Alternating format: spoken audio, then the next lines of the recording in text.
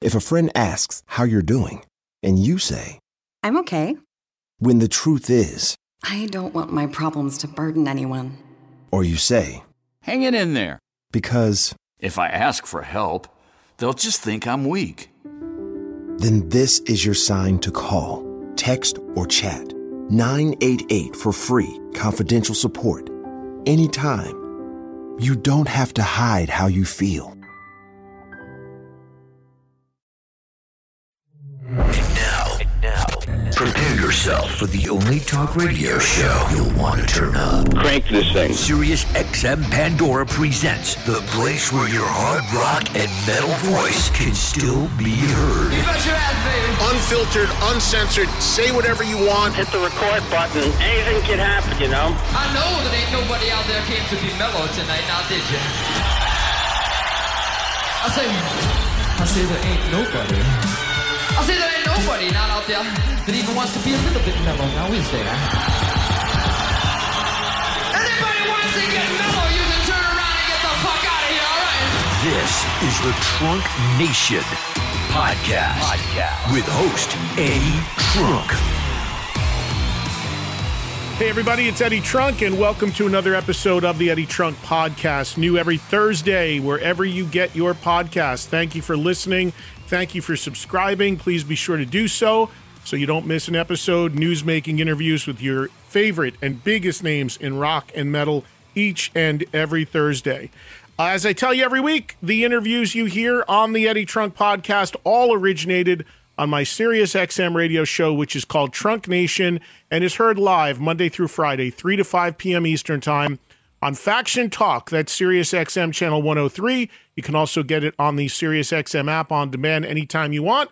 If you're not already a subscriber to Sirius XM and you live in the U.S. or Canada, please come on board and join us for daily rock talk and interviews, live, interactive, call in. We have a lot of fun. You're only getting a tiny taste of what I do on the radio every day if you're only listening to this podcast. At Eddie Trunk on social media, Twitter, Instagram, Facebook page. In the U.S., hope everybody had a good Labor Day weekend last weekend. And if you're listening to this on post day, it's almost a national holiday if you're a fellow football fan, because it is kickoff night tonight. So enjoy the games. And I am very much looking forward to football season. Although being a baseball fan and a Mets fan, I've got some excitement still in the baseball world. So good time for sports. Enjoy.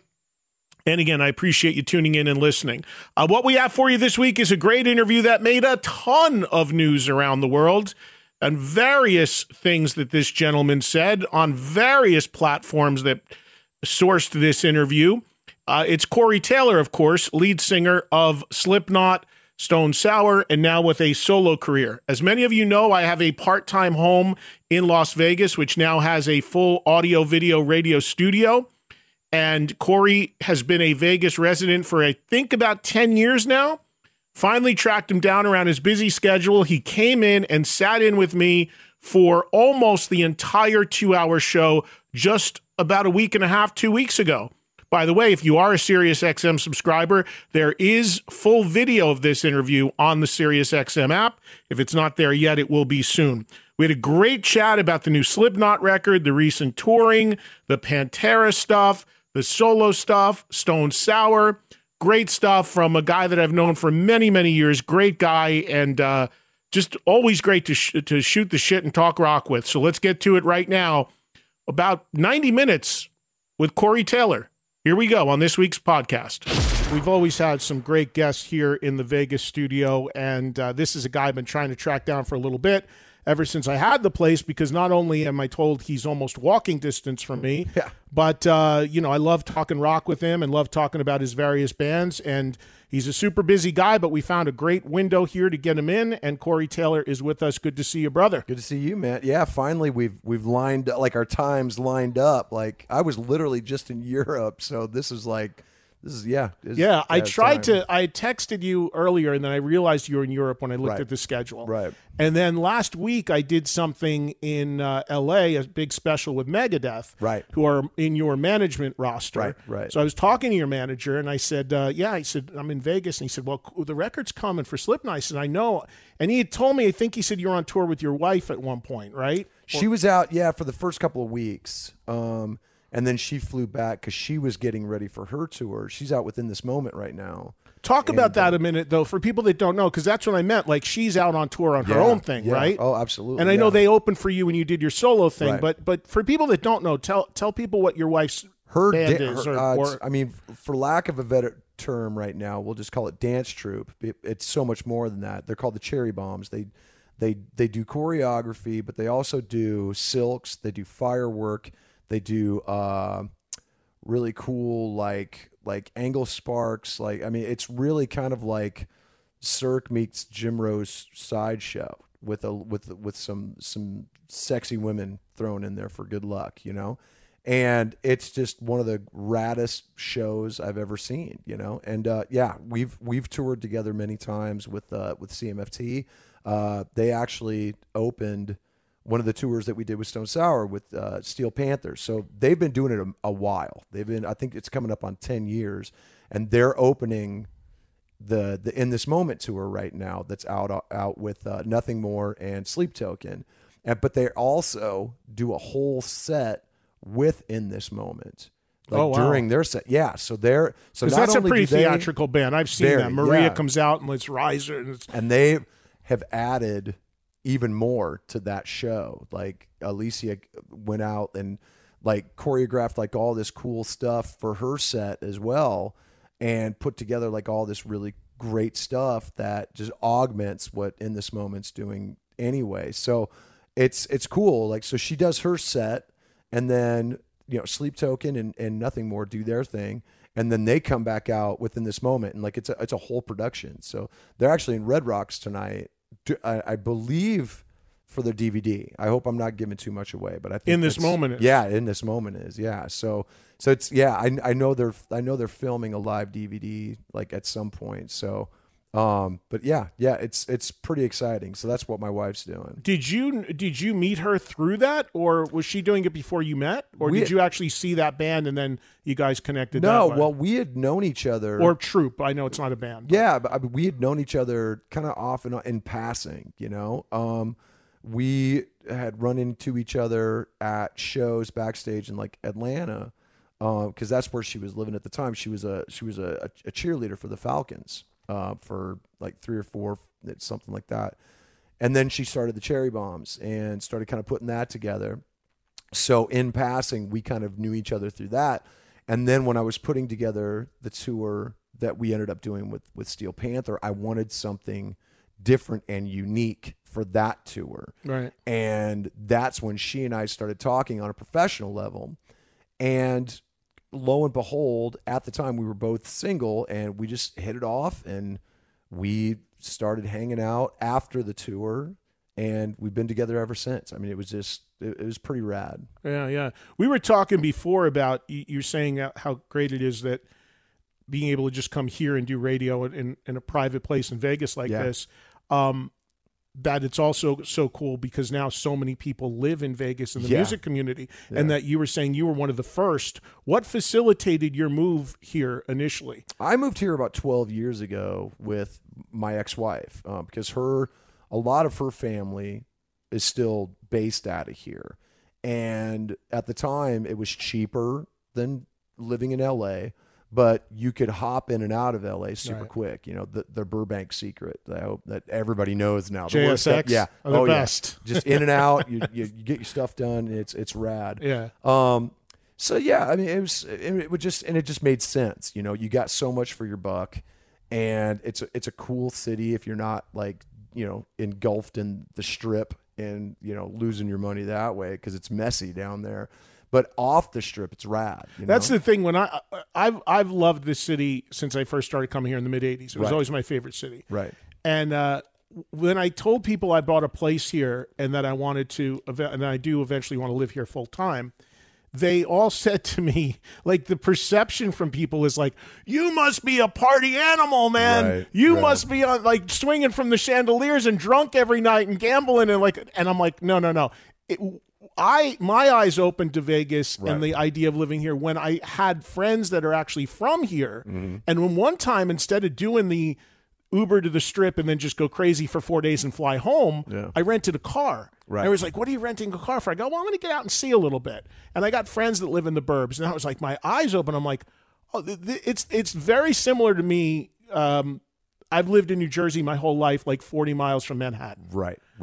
And the idea of me going to New York City or going to Times Square, going any of the tourist stuff is like, you got to like twist my arm 1,000 times. Right. Zero interest. Yeah. So it's funny now having a place here. It's almost like, well, where do you want to hook up? Where, hang out? Where do you want to go to dinner? The Strip? Oh, you know. Right. Yeah. And like, that's my initial response. You have to, all 4 Beatles couldn't get me to the Strip to do anything, like, for real. This is the way I. But it's nice that it's there if you want it. Like, I went to dinner there the other day. In and out, do what you got to do. There's great shows, and it's 10 minutes away. It's absolutely awesome. Right. It's like assuming that everyone in Orlando goes to Disney.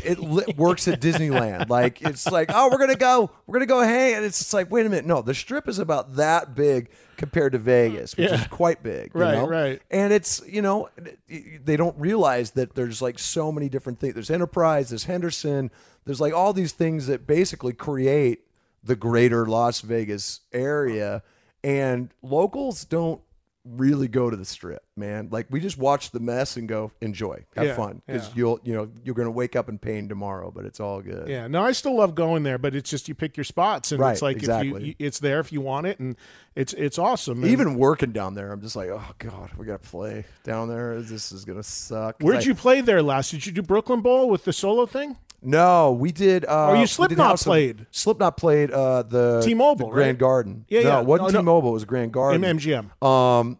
I think because they had something else going on there, but it's the same. It's basically the same capacity, right? And I saw Motley there, which was rad. That was a really cool. That was on the first farewell tour. It was like it was the penultimate show too, because it was Vegas, and then the last show was in Los Angeles. Right. So I got to see like the second to last show before, they stopped for a while, but it was in the same place. So when I walked in, I went, oh, I know this place, Right. like it was pretty cool. Right. Well, there's a lot to talk to you about, man.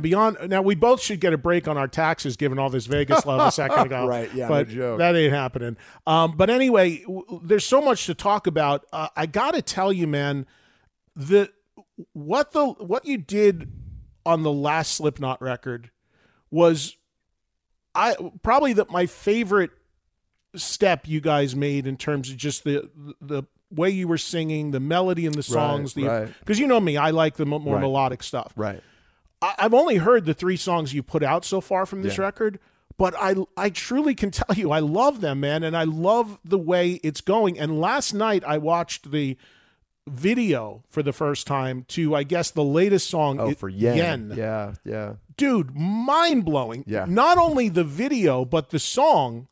You're saying the melody in it, and I know that's always been a signature of Slipknot, the more extreme vocal you do versus the clean vocal. But tell me if I'm crazy or if I'm just getting more used to it. But it sounds to me like you guys are injecting more melody in what you're doing. Am I right on that or no? It's a little bit, yeah. I mean, and this is the way I've kind of been like describing it, is this feels like a darker extension of what we kind of started to do with Volume 3, because by far Volume 3 was our biggest departure. Like when we put that out, it was so night and day from what Iowa was, that people were like, it took them by surprise. Iowa being considered the most extreme probably record. the heaviest record we've ever done, by far.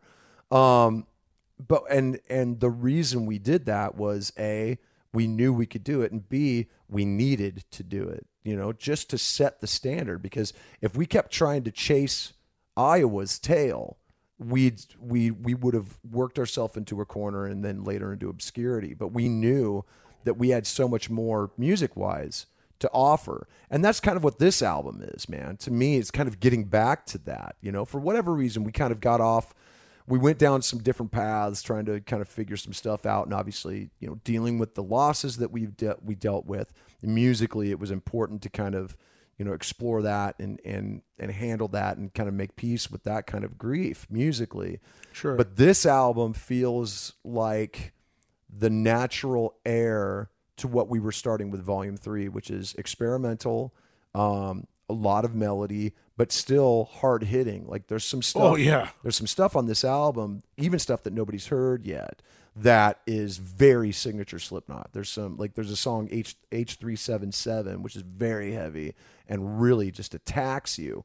But the cool thing is that there are some definite musical departures on this album. There's the one that everybody's been talking about is the one that Jay Weinberg called the bluesy one, right? Which is actually to me more of like a prog stoner rock vibe, which is it's sludgy. Like it's very much in the realm of like a Caius, Acid Bath. It's got that aggression. And it's actually my homage to Acid Bath, to be honest, because they're one of my favorite bands. Not familiar with them. They're amazing. Really great band. Unfortunately, they only put out 2 albums. There was a death in the band, and the various factions kind of split up and kind of did their thing. Dax Riggs, the singer, went on to do something called Agents of Oblivion. He's probably one of the most underrated, underappreciated singers that ever was. And he's incredibly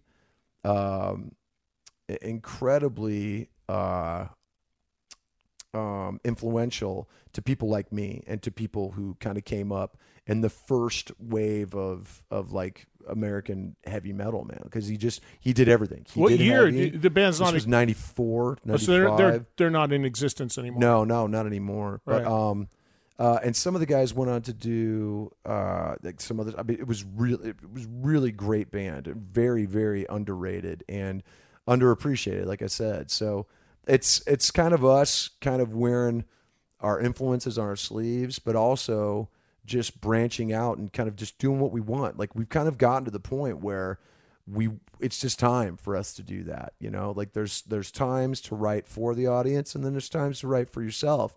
And there's some risks on this album. Like I'll put it like that. But to me, that's the awesome part, is the fact that you put it out there and you let people decide for themselves. There's some super, super melodic stuff on this that people are really going to trip on.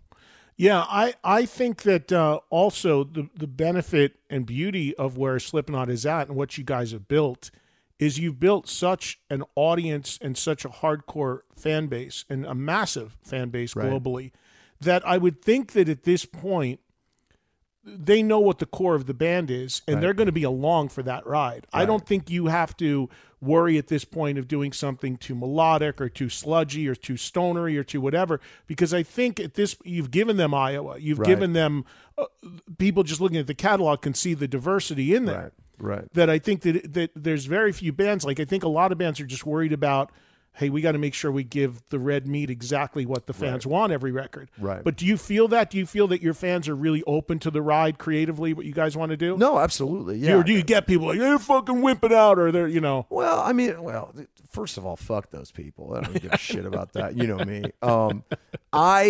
To me, the beautiful thing is that we have different generations who are into us now. Like we're going on, well, I don't want to say 3 generations, but definitely 2 who have been. First record was what year? 99.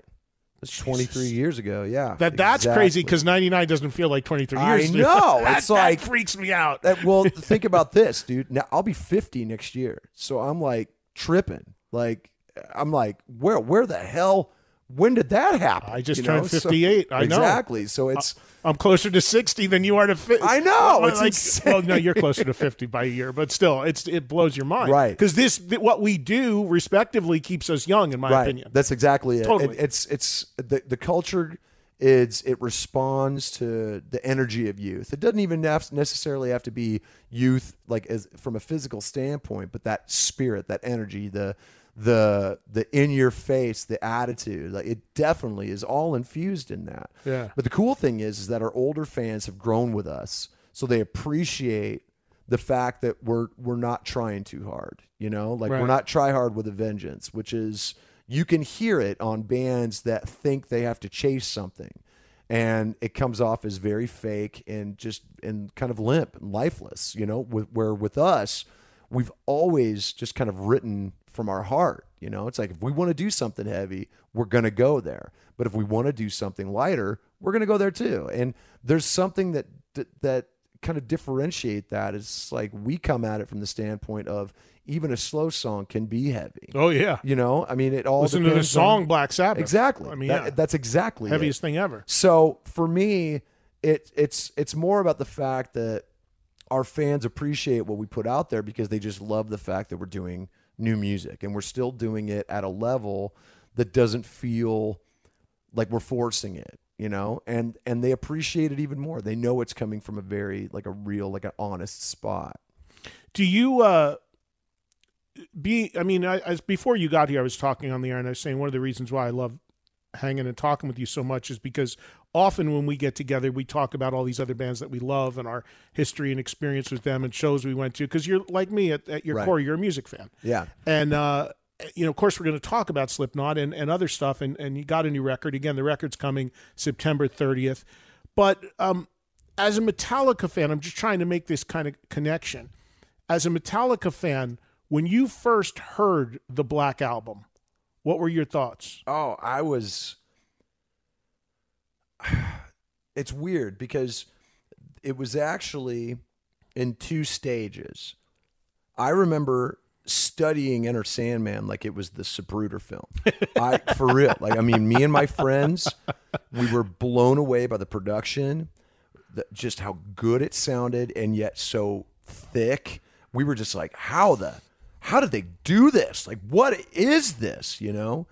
And I can remember us we taped it off. We taped it off the radio just so we could hear it, because before the full album came out? Before the full album came out, man. I can remember us trying to tape it off of MTV, off the video. They just holding the Ghetto Blaster up to us, like, it sounds like garbage. We got to have it. We got to get it off the radio. So we were sitting there with, you know, the record hit and then the pause. And as soon as, like, when they queued it up, we were like, oh, go, you know, and waiting all day, because that's what you did back then. Yeah, of course. I sat in front of MTV with my remote on my VCR countless times. Right. Ready to release pause when a rock video came out. When a rock, just to put together a good collage tape, so you could sit back and watch it unedited and just get the videos. And just skip over Madonna and just get to Triumph. Exactly, man. Yeah. You'd be recording all the hard 30s, hard 60s, all the every episode of the Dial Headbangers MTV. Ball. Yeah, absolutely. I got boxes of VHS tapes from my mixed video tapes. It. Yeah. I don't have a VCR. I got to find that, but I've got the tapes. One. I'll sell it to you. I'll walk over and grab it when we're done. Right, there you go. Yeah. Anyway, so we were losing our minds on this song. Like, we were just like, this is, you know, people have to realize, I mean, this was before it became our generation's, you know, Stairway to Heaven. Yeah, right, like, exactly. This was, we'd never heard anything like it. We were just blown away. And then the album came out, and I was just like, I was like, okay, but it sounds great, but where's the heavy stuff? You know, like, there were songs that definitely came close, like Holier Than Thou, sure. Which that's one of the reasons why I wanted to cover that when they asked me to be a part of the Blacklist. Right, you're on that. I'm on the record, the companion record, and we had Lars on about this. The companion record to the recent reissue of the Black Album has like 5 CDs and like tons of artists covering songs. And the interesting thing about that was there are like 8 different versions of one. Like you were able to pick whichever song you wanted to. They gave us a list of the ones that were available. There were some that they had been overdone, and I wasn't going to do the usual suspects anyway, because I don't like touching singles. I want the deep tracks. I want the B-sides or whatever. So, but Holier Than Thou was my favorite song on that album, you know, and it was either that or I think Of Wolf and Men. That's the other one I was going to tell you. It would have been cool for you to do. That one's sick, yeah.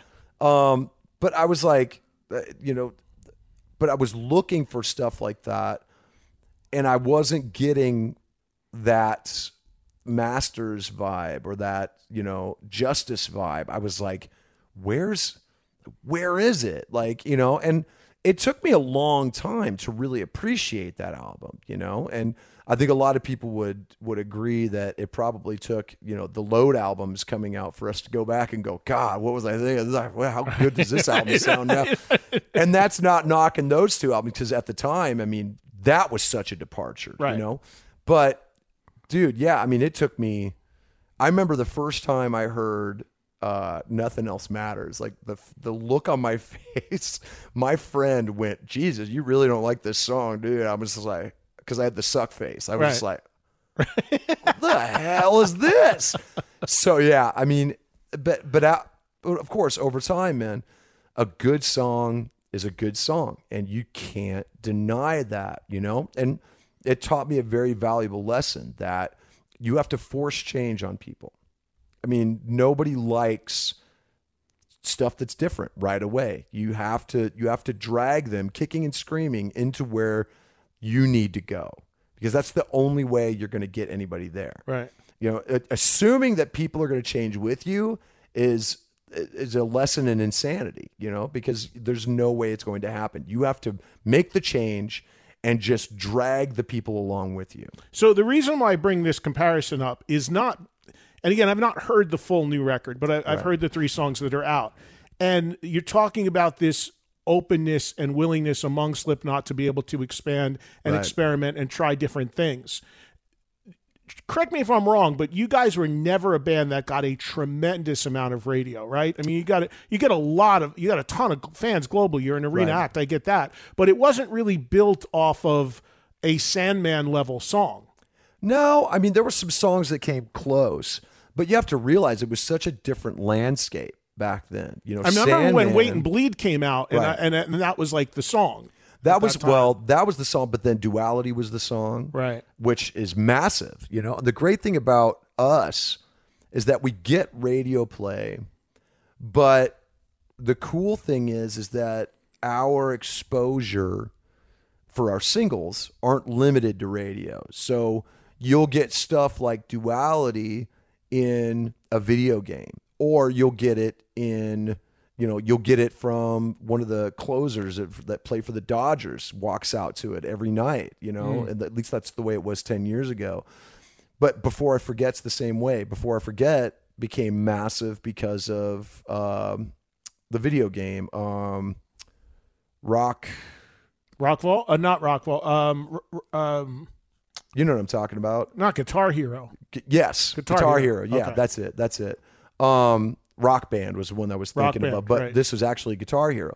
That song blew up, and I remember all these kids coming up. It's just like, I heard you guys through Guitar Hero, and I was like, what are you talking about? Like that. So there's so many different venues that just weren't open to Metallica back then, that now there's so many different ways for people to, I know people who are blowing up on the Heretic Anthem because of TikTok, because of like this 30-second clip that was from our live DVD, Disaster Pieces, that was 20 years ago. And that's just this one clip of us doing the 555, and people lost their minds. They're like, this is satanic. I love it. Like, it's just like, yeah, but it's not. You're it's such a good point that now there are so many other ways to make a big song. Right. Speaking of Metallica, look what just happened with this Stranger Things. Mm-hmm. I mean, Master of Puppets. Insane, right? I couldn't understand, and I said on the air, I'm like, well, wait a minute, why is this a thing? Because who has not heard Master of Puppets? Like, how could this happen?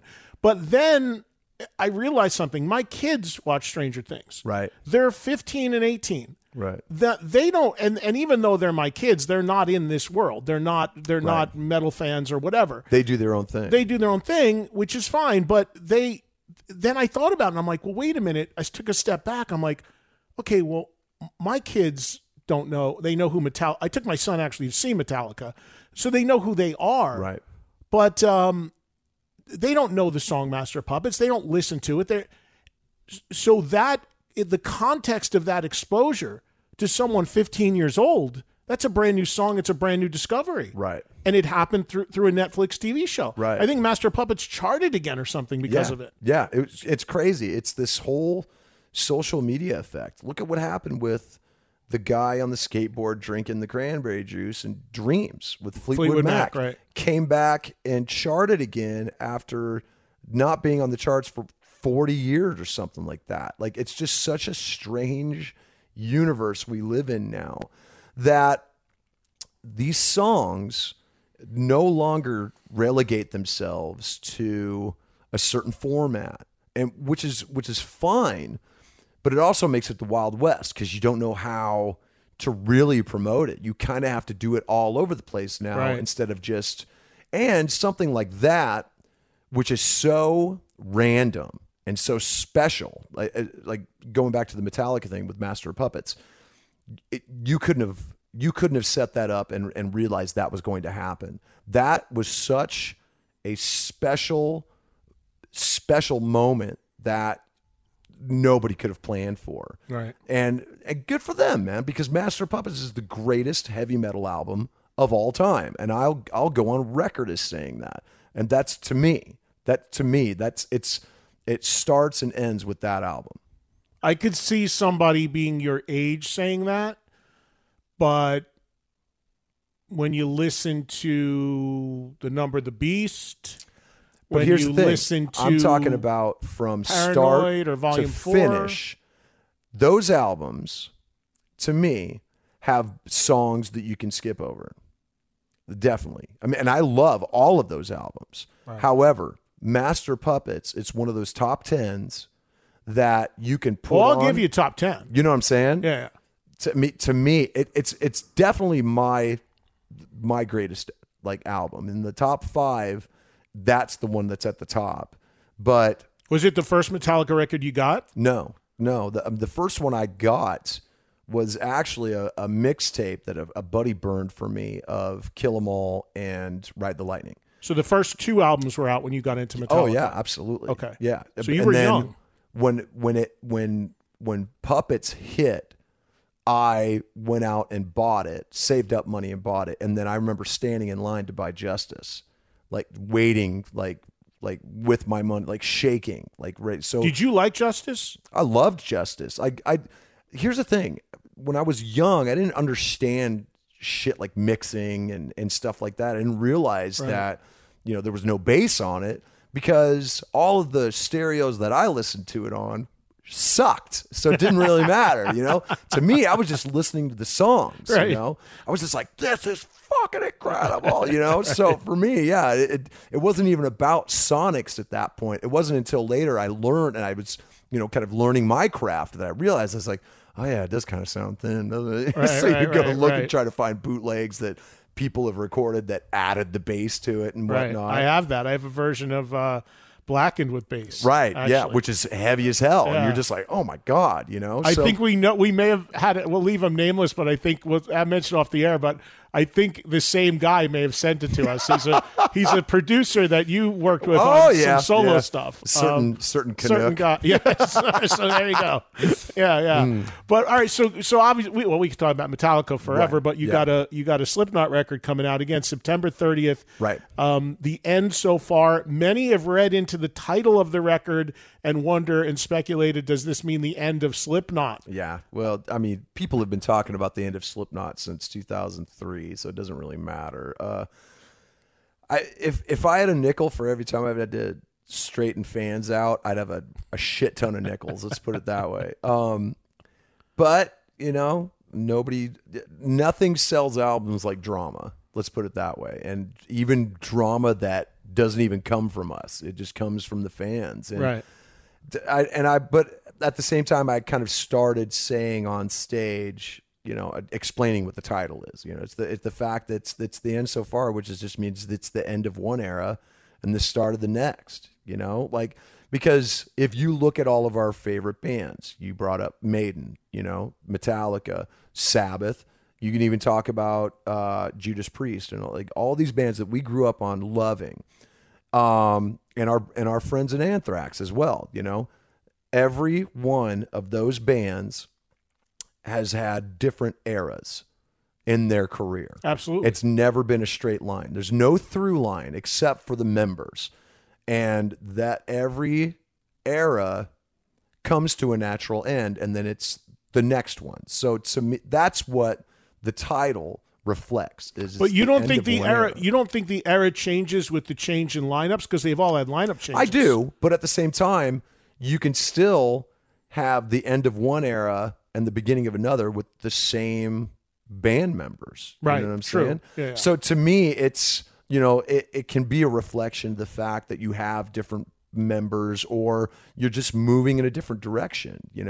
For me, it's more about just letting the fans know that we will be back, and to remind them that you just never know what you're going to get with us. Every album has always felt different. It's always sounded different. Mm-hmm. And to me, I feel like this era is more about us dealing with the grief that we've had to deal with, and now kind of getting to the point where we can now move on comfortably into the future. And it's not about that. Like it's a part of our history now. It's not our narrative. And now we can kind of move on and kind of see what the future holds for Slipknot, what musically, where we can go now. Because of the way we've done things, we've set it up so we can go in any direction we want. And as long as it comes from the heart, it doesn't matter. So that's kind of the era I think that's being set up now. Is the next era will definitely be more of like a gloves off, let's just see what happens and go for it. Well, it's sounding like, from what you're talking about this record, that this is the first step in that direction in terms of the variety that's on it. Talk about actually making the record, because you, even throughout COVID, you were super active. I mean, you did your own solo record. You, if I'm correct, you were pretty much like one of the first artists to go out and tour in COVID. You guys went out there, and I know you bubbled as much as you could, and you went. But if my recollection's correct, with your solo band, you were like one of the great explorers going out there into the great unknown, right? There were a lot of people watching us. There were a lot of eyes on us, and so much so that it kind of made us paranoid for a while, And we were doing clubs, we're doing tiny clubs with 25% capacities. We were, they were bubbles at tables that, they had to mask up. For the most part. Was there actually a Get Smart type bubble? No, I wish. God, that would have been because rad. I've seen at times my kids are in marching bands and stuff, but no marching bands have done that. Right. It was actually at some point put tents around people. No, what we did was anybody who was coming together had to show a negative test or a vaccination card, at least 24 hours before the show or whatever. And anybody who was coming with that bubble had to show the same thing, and they all sat at the same table. It was pockets, man. It was very much like playing a dinner theater. Right. Well, again, I can't, for people that don't know, Corey put out a great solo record, CMFT, and went out and toured with a solo band. And really, again, to my recollection, one of the first bands to do so before we were anywhere close to where we are now, where there was still massive restrictions. Right. And now you have, on some tours, COVID compliance officers and all of these. We have them on Slipknot, I'm sure you do. But this was when this was this thing was really popping. Very. So who laid down, where did the direction come from on how you should do it? It was really kind of me walking through it with Live Nation, because everybody was kind of talking about how do we open this back up, and I was already thinking about going out and because I had done a charity gig in LA at this little club that my buddy Greg Grunberg owns. I can't remember what the name of it is, but it's also the place where we shot the video for Samantha's Gone. It's that same room, very small, very intimate. And we did a charity gig for about 12 people.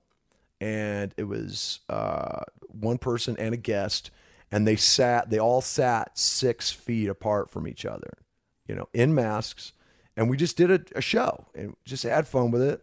And it was it kind of inspired us to go, okay, well, it's been a couple months. Nobody got sick. Everybody was fine. How do we do this on a tour? How do we do that on a tour? And that's when we started looking at club size rooms, but with a smaller capacity. And then that's when I was like, well, let's just do pods. Let's do little, bubbles. Well, we called them pods.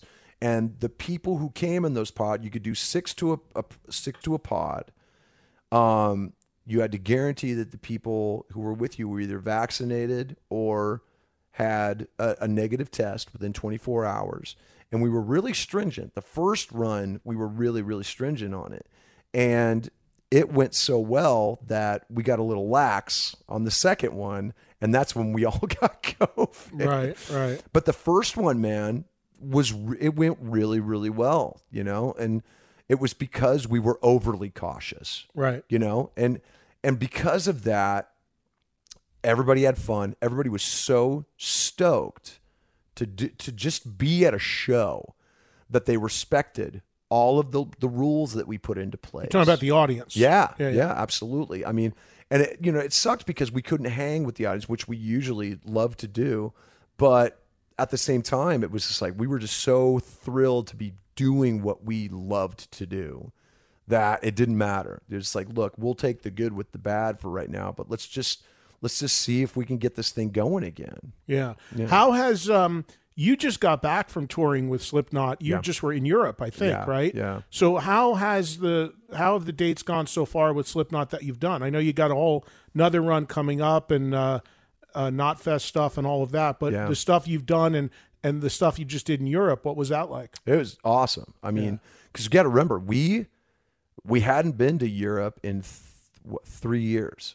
When we came back, which would have been, when did the shutdown happen? It was 19, right? Or 20. It was the beginning of 2020. Probably. So we had just gotten back from Europe when it was really starting to hit in Southeast Asia.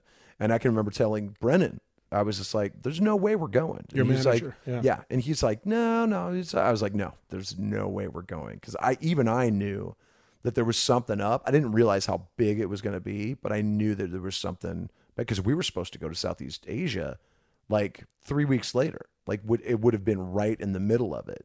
So when we got back from Europe, we were home for a month and then everything shut down.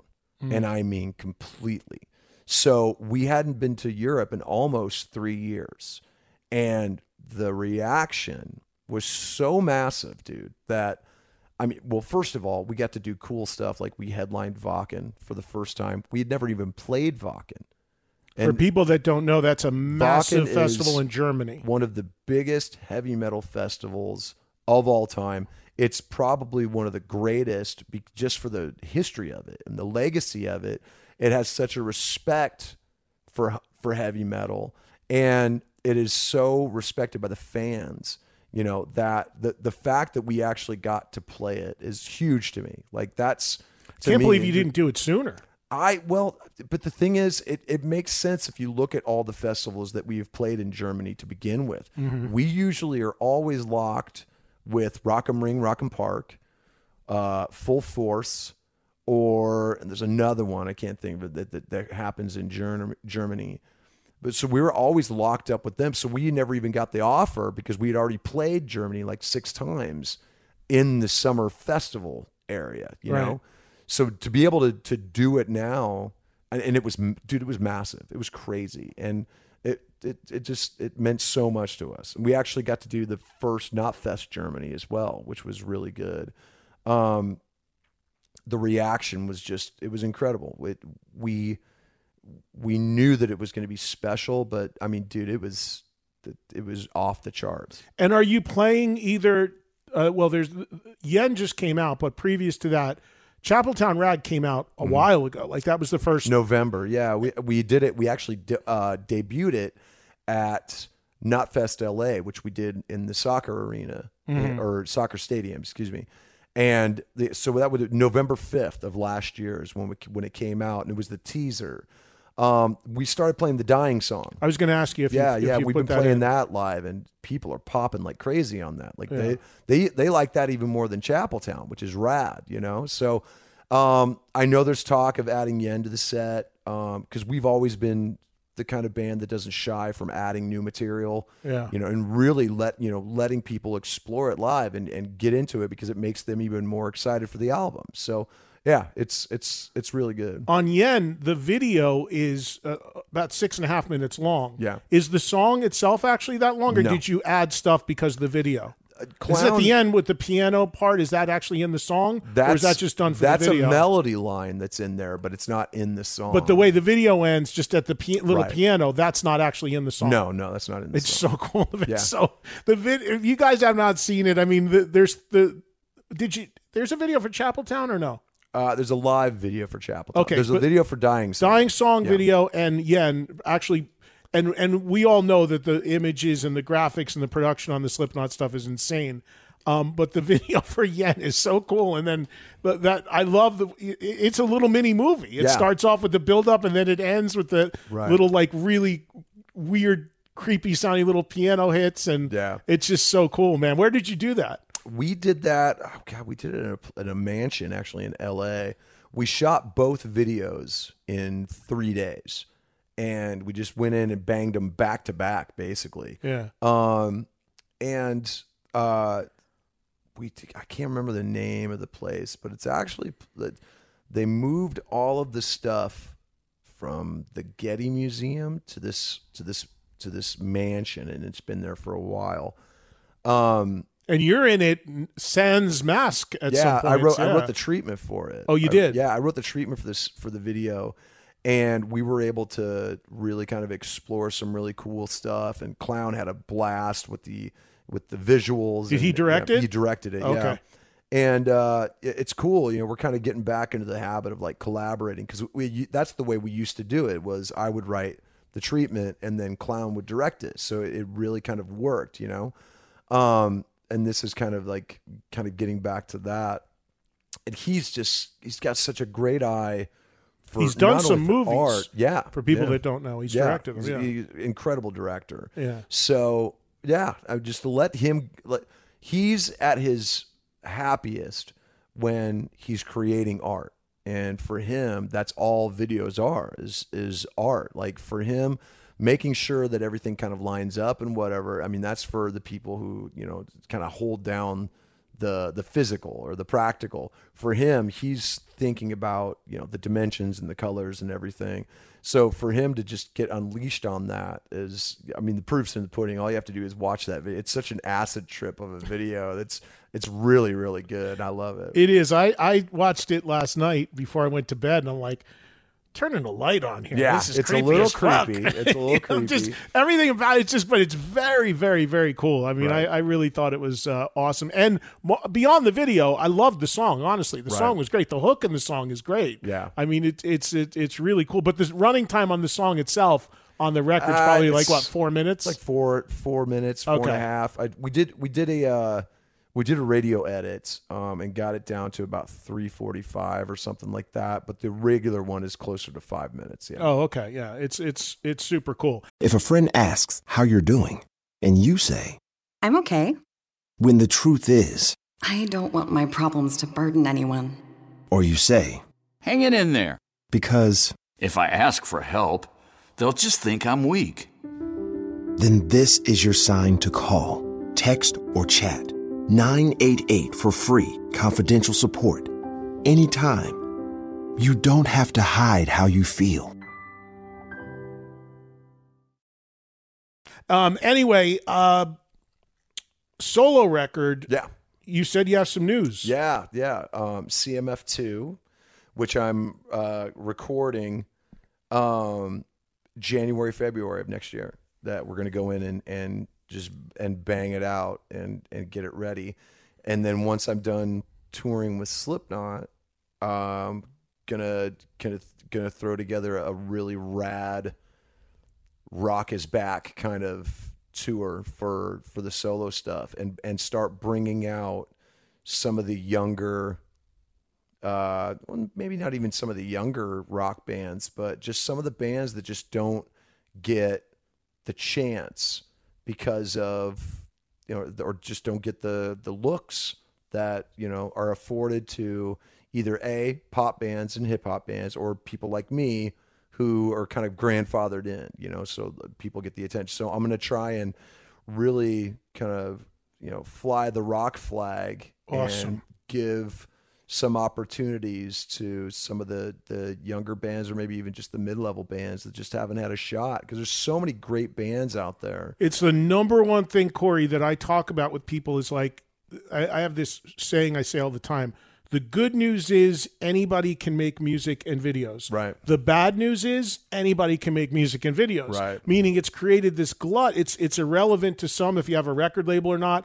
How do you stand out above the pack? Right. And the other problem I see happening, and I brought this up a few times on the air. When I was growing up, and you're younger than me by about 10 years, but Right. still, relative speaking, going to shows around the same time, it was very common to go see an arena act and not know who the opening band was. Right. And the opening band was on their first record, unknown, but direct support, and there was so much discovery of new music that way. Much of that has gone by the wayside because the way I view it is touring has become so competitive. Right. Back then, you toured to sell the record. Now Right. the record's almost the promo item for the tour. Right. And the music is just click and listen, whatever, if you want. So I think that because of the pressure on bands to make sure that their show sells strong, almost everybody now brings a very established opening act Right. as the main support. And if there is a third band, they might be a buy-on or something that's playing 30 minutes and there's nobody in the building when they play anyway. Exactly. So there's not a lot of mechanism, which is why I love when bands team up, like Dirty Honey and Dorothy came together. Right. Wolfgang Van Halen and Rival Sons, who I love, teaming up with STP recently. Right. That stuff is great because those get to just, as better than as anybody, it's about getting the eyes and ears on it. Exactly. And that would be great if you're able to do that. Yeah. Do you have bands in mind? Yeah, I have a bunch of bands. Actually, it's funny you said Rival Sons because I would love to do like a co-headlining thing with them. Oh, which amazing. Which would destroy. Yeah. Because they're one of my favorite bands. Me too. Bar none, Me too. But there's a bunch of like younger bands, and I say younger, but I mean everybody's younger than me, so it doesn't really. But there's a great band called Beach Slang, which is I think they're out of Philly, I think. But they're probably one of my favorite bands out there right now. They've been around for, I think, less than 10 years, but they just have a great kind of almost like punk alternative kind of almost like a Buffalo sound, kind of like old school Goo Goo Dolls. Like wow. Before they started writing radio hits. Right. More the garage-y. Goo Goo Dolls, like when they were on Metal like Blade. Metal Blade, Yeah. which is how I found them, you Yeah. know? So they have a great the great singer-songwriter vibe, great albums, really great songs. It's definitely something to check out.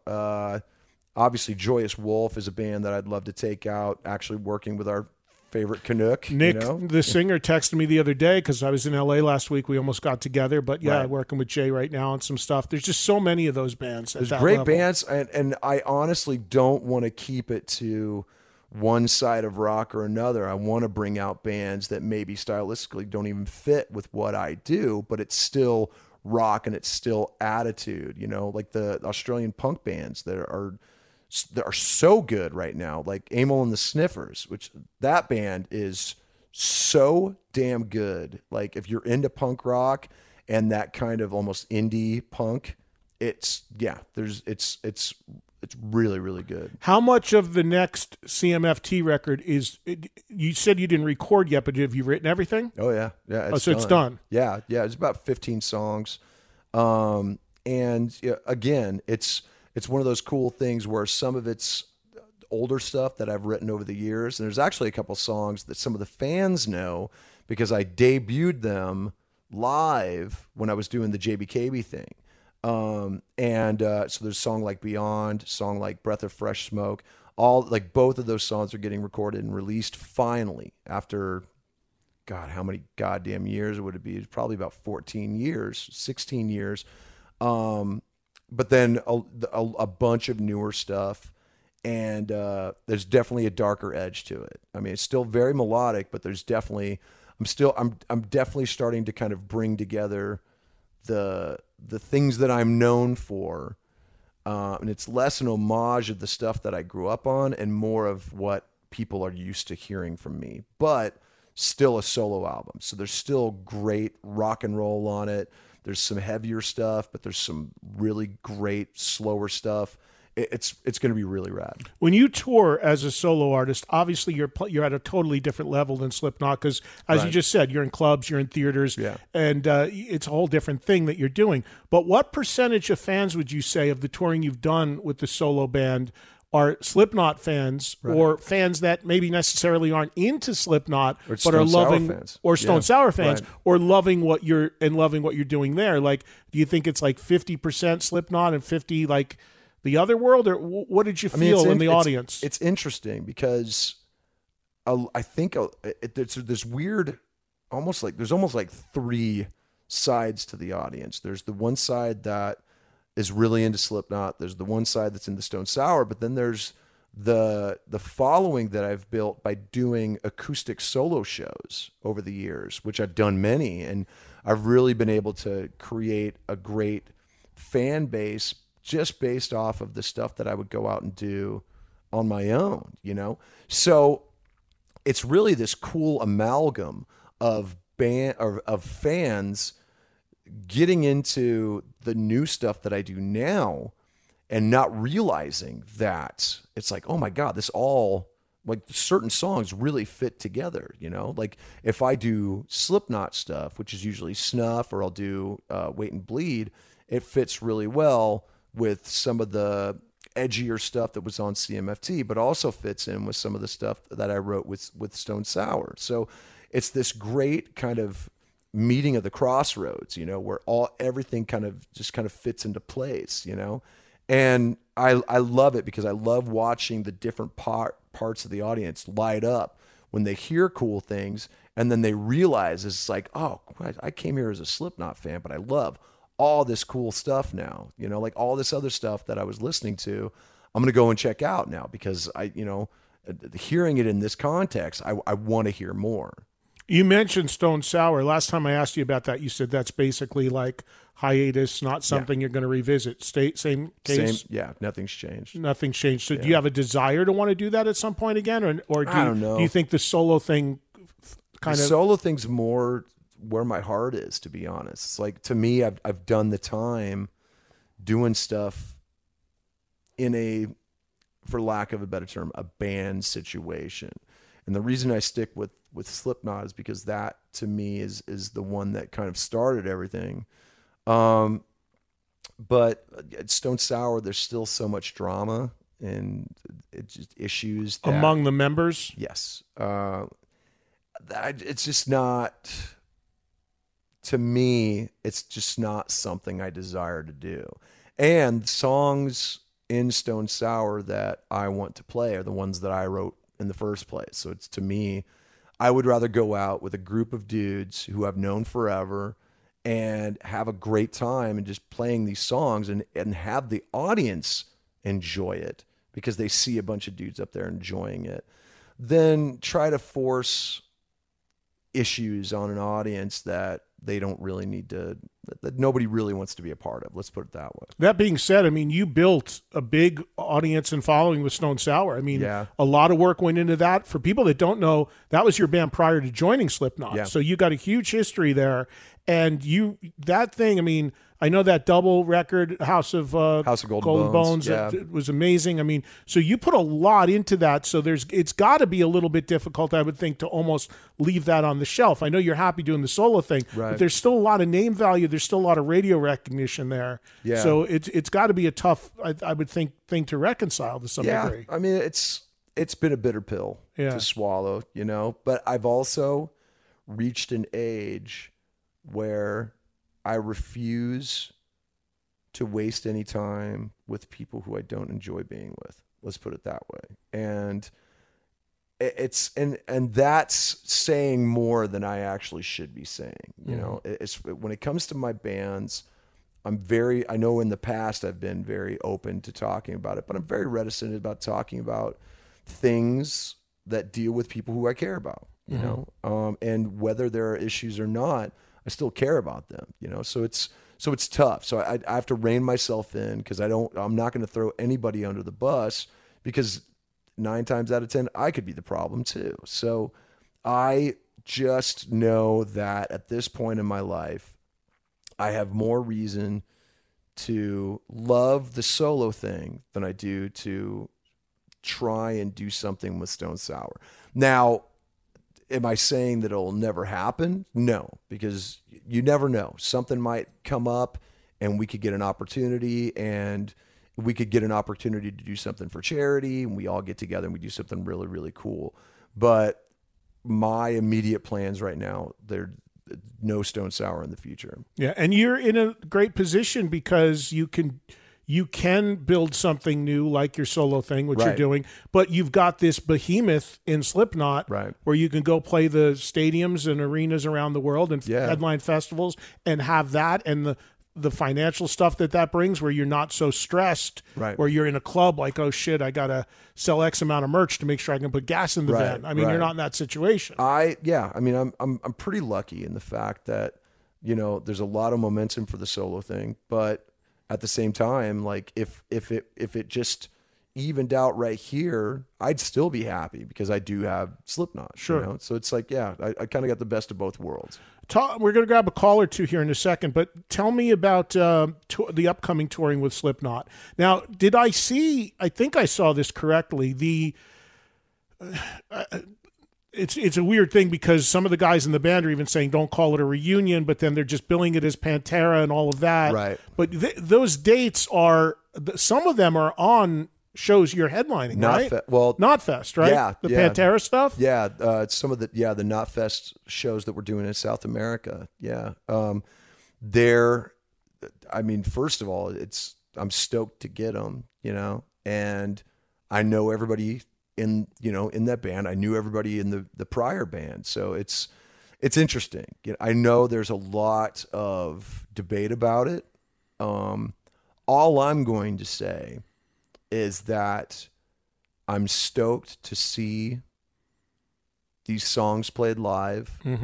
I'm stoked to see it done with respect. Whether anybody wants to admit that or not, these fans online, they want to admit this or not, you're talking about two dudes who not only knew the brothers from years ago, Charlie and Zach, but knew them before Pantera was even a thing. They were friends with those guys from when Pantera was still playing clubs, and they would go and hang out with them when those respective bands would go and play Dallas. They would go and hang out with those dudes. So then when Pantera becomes massive, lo and behold, they're touring with their friends, man. So you can't get a better drummer than Charlie. You can't get a better guitar player than Zach to step into those shoes. You know, is it going to work? I don't know.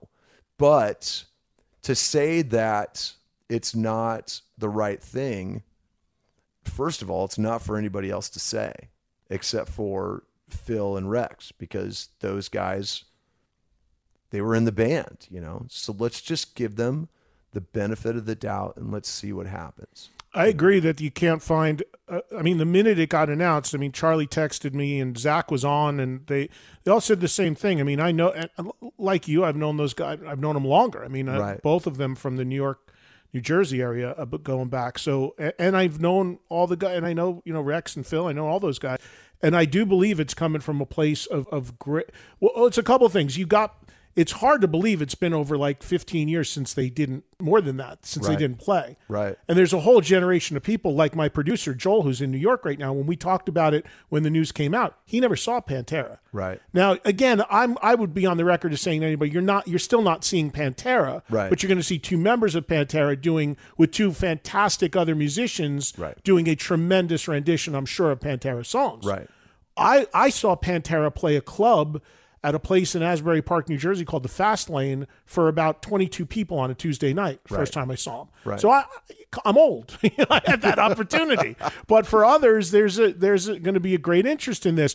Above and beyond that aspect of it, what you guys are going to go out, or are you going to do like short runs? What's the plan for Slipknot with the record coming out? Yeah, I mean, for now, we're just kind of doing hit and run stuff because obviously we've been touring for the last year. Just on, when everything kind of opened back up, we were one of the first to really go back out there and headline some of these festivals and whatnot. So we started, it would be next month will be 1 year ago from when we started doing it again. So we've already been out for going on a year, so I think we've got another 6-7 months of kind of hitting spots that we haven't been to in a while. We've got this 2.5 week run in the States coming up, starting September 20th. We're doing the South American run, which has some, there's Mexico and then there's South America, obviously. We're doing Hell in Heaven Festival. We're doing the Knotfest shows in Chile and Argentina. Brazil, I think, is in Crowds there. have to be. I've been to some of those places because that metal show was on there, and when I landed on the plane, there were people at the airport because of my TV show. Yeah. I can't imagine what is in the history of Slipknot. What is and this is going to be saying a lot because I saw you guys at Download. I've seen places like that. What was, from your vantage point as the lead singer of the band, the most insane show you played so far? Oh, dude. Oh, man. Whether it's numbers, reaction, it audience. has to be, honestly, it has to be the first time we played Mexico City. The first time we played Mexico, period. Because you got to remember, we had never been there. It was one of the last places that we actually got to. And I want to say it was 2016. By the time we actually even got there, man. So you're mega established at that point. Yeah. And I mean, people are mad at us. We had played South America and we hadn't played Mexico. Yeah. So we were like, it would come up, but then it would go away because for whatever reason, whether it was the promoters or the fact that, things would happen and it would get shut down. And we were just like, are we just never going to play Mexico? I mean, I played Mexico before. I played Mexico with Stone Sour before Slipknot did. So when we finally got there, it was so out of control that I can remember us just looking out going, oh my God, everybody just hold on for dear life, But even then, I mean, it was on a level like that was crazy. Brazil was crazy. Russia. Dude, Moscow, the first time we played Moscow was, there were pits opening up and there were dudes with flares, lit road flares. Like, I mean, it looked like something out of Star Wars, man. It was insane. Japan. I hazard to guess that maybe we were the band that kind of broke the politeness of Japan. Because when we went there, everybody was like, oh, it's going to freak you out, but they're going to be super quiet. Like during the song, and they're gonna lose their mind, and then they're gonna go super quiet. That goes again. back to the 70s. Exactly. Like if you go look at old Cheap Trick or Kiss videos, I was told they actually have like the equivalent of at that time of like a stoplight, where if it's green, you can in Japan you can stand up and applaud. When it's red, you have to stay seated and stay quiet. And dude, they did neither of those things. I mean, it they was ran the light. All out. It was all out from the second we played. It was insane, dude. I mean. They almost killed us. The Japanese fans almost killed us. That's totally uncharacteristic for that. We ran from the gig into a shuttle van. We were still in our gear. There was no backstage area.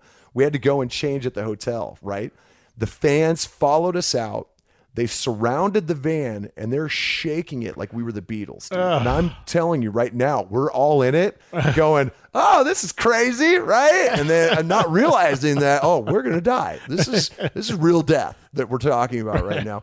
I'd never seen anything like it, dude. And I was like, God, if the Japanese fans are like, what the hell are we getting ourselves into?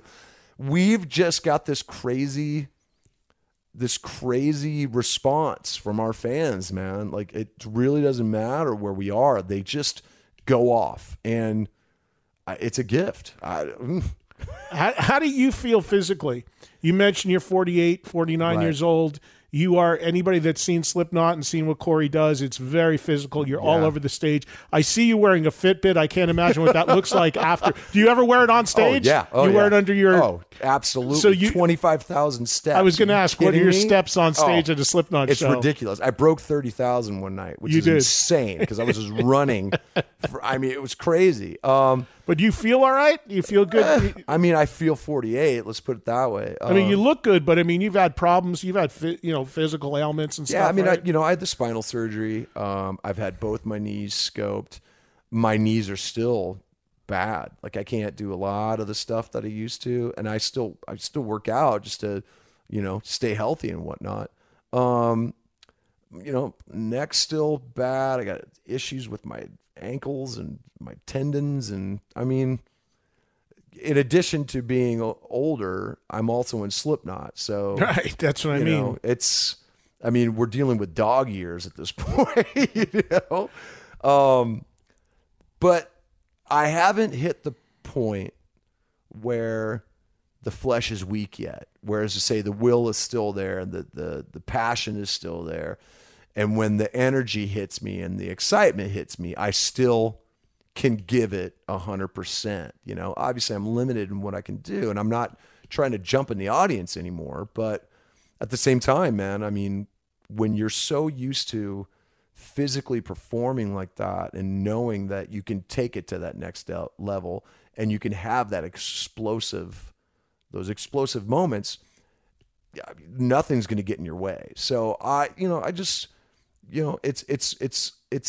it's harder to calm myself down than it is to get through a show. Let's put it that way, because I'm always ready to go. And I'm sure that audience that you guys have out there for you, even if you are dragging or hurting or feeling like shit, you get yourself out on that stage and it all washes away for a couple hours. Yeah. I've seen that with a lot of artists. I've been backstage with older artists, and certainly you're not an older artist. I mean, people way older. Right. And I've been in the dressing room, and they'll talk about their knee or their ankle or their back or their neck or this is bothering me.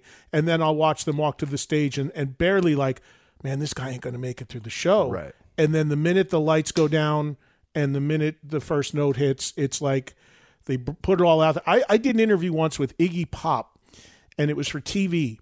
And I swear to God, he came in and he was in the makeup room and he was slouched over. And this was not a different kind of performance because you got to be on TV, not playing, just doing an interview. And I went in and I talked to him in the makeup room, and I'm like, "Hey, I'm Eddie. Nice to meet you. It's an honor." And oh yeah, cool. And he looked like he had like nothing, like he couldn't. Like, I'm like, this is going to be like pulling teeth. This guy is like dead. Right. And minute we propped him up in the stool, the minute the light went on, boom, there he was. Yeah. Had the same thing happen with Ace Frehley. I was driving back when I worked for a label in the late 80s, doing a radio tour with Ace. We'd pull up in the car, he'd be sleeping. This is when he was all fucked up too, drinking. Yeah. And I'm like, Ace, we got to go. And I'd literally carry him into the door of the radio studio, and I'd prop him up in the chair. Light goes on. Hey, what's going on? The funny thing, and it's funny you say that, because I don't know if you've read Steve Martin's book that he wrote. I want to say it was about 15 years ago. I have not. It's the one where it's not a comedy book. It's actually talking about his years being on the road and doing stand up, and the fact that one of the great things that he said in that book was he always wanted to do a scientific study of what happens to a performer, whether it's the adrenaline or if there's some unknown chemical that's released into the body when they perform, because he talks about being sick and being sick as a dog and knowing that you can't cancel and knowing that you can't get out of it, and then going in and getting on stage and all of a sudden you're just on and you just go. That reminds me of that. Yeah. And it's so fascinating because it's true, because I've had shows where I gotta go. I gotta cut you. They're gonna clip me. That's what that music means. I got less than 60. Thank you. We got to do more, man. We didn't scratch the surface. Maybe another round when the record's out. Yeah, absolutely. September 30th, the new Slipknot album, The End So Far. Again, bring a cup of sugar next time. I will. I mean, I'll bring coffee. Let's do that. Thank you so much, bro. Well, so cool of Corey to take time out from his busy schedule and sit in with me at my Vegas place, and we will hopefully do more of that soon, maybe even another round when the Slipknot album is released. And I'm serious about what I was saying with Corey during that interview. I do like the direction the band is going in, a little bit more experimental, at times a little bit more melodic, and excited to see what the tour and the full record sounds like when it's released. Again, big thanks to Corey for joining me. Hope you enjoyed that conversation. As usual, if you're in the U.S. or Canada, listen to Trunk Nation every day, live Monday through Friday, 3 to 5 Eastern, noon to 2 Pacific. New channel, Faction Talk 103. That is the only over-the-air outlet now for the live show on your radio dial. 103 Faction Talk, 3 to 5 Eastern. There are various replays on 103. If you want to hear the show, though, and you can't listen in the live window, please just go to the SiriusXM app, put Trunk Nation in the search, and you can archive the show, hear the past episodes, interviews, what have you. And there's a ton of video. Our recent Megadeth special is now on the SiriusXM app. Audio and video. We'll bring that to you as a podcast in the next week or two, but go there now if you're a SiriusXM subscriber to the app. Be sure to watch this stuff. Some great Megadeth, do 5 songs. Corey Taylor video, Stephen Pearcy video. It's all on the SiriusXM app. At Eddie Trunk on social media. Have a great week. Hopefully I'll catch you on the radio. If not, I'll catch you back here next Thursday for another episode of the Eddie Trunk Podcast.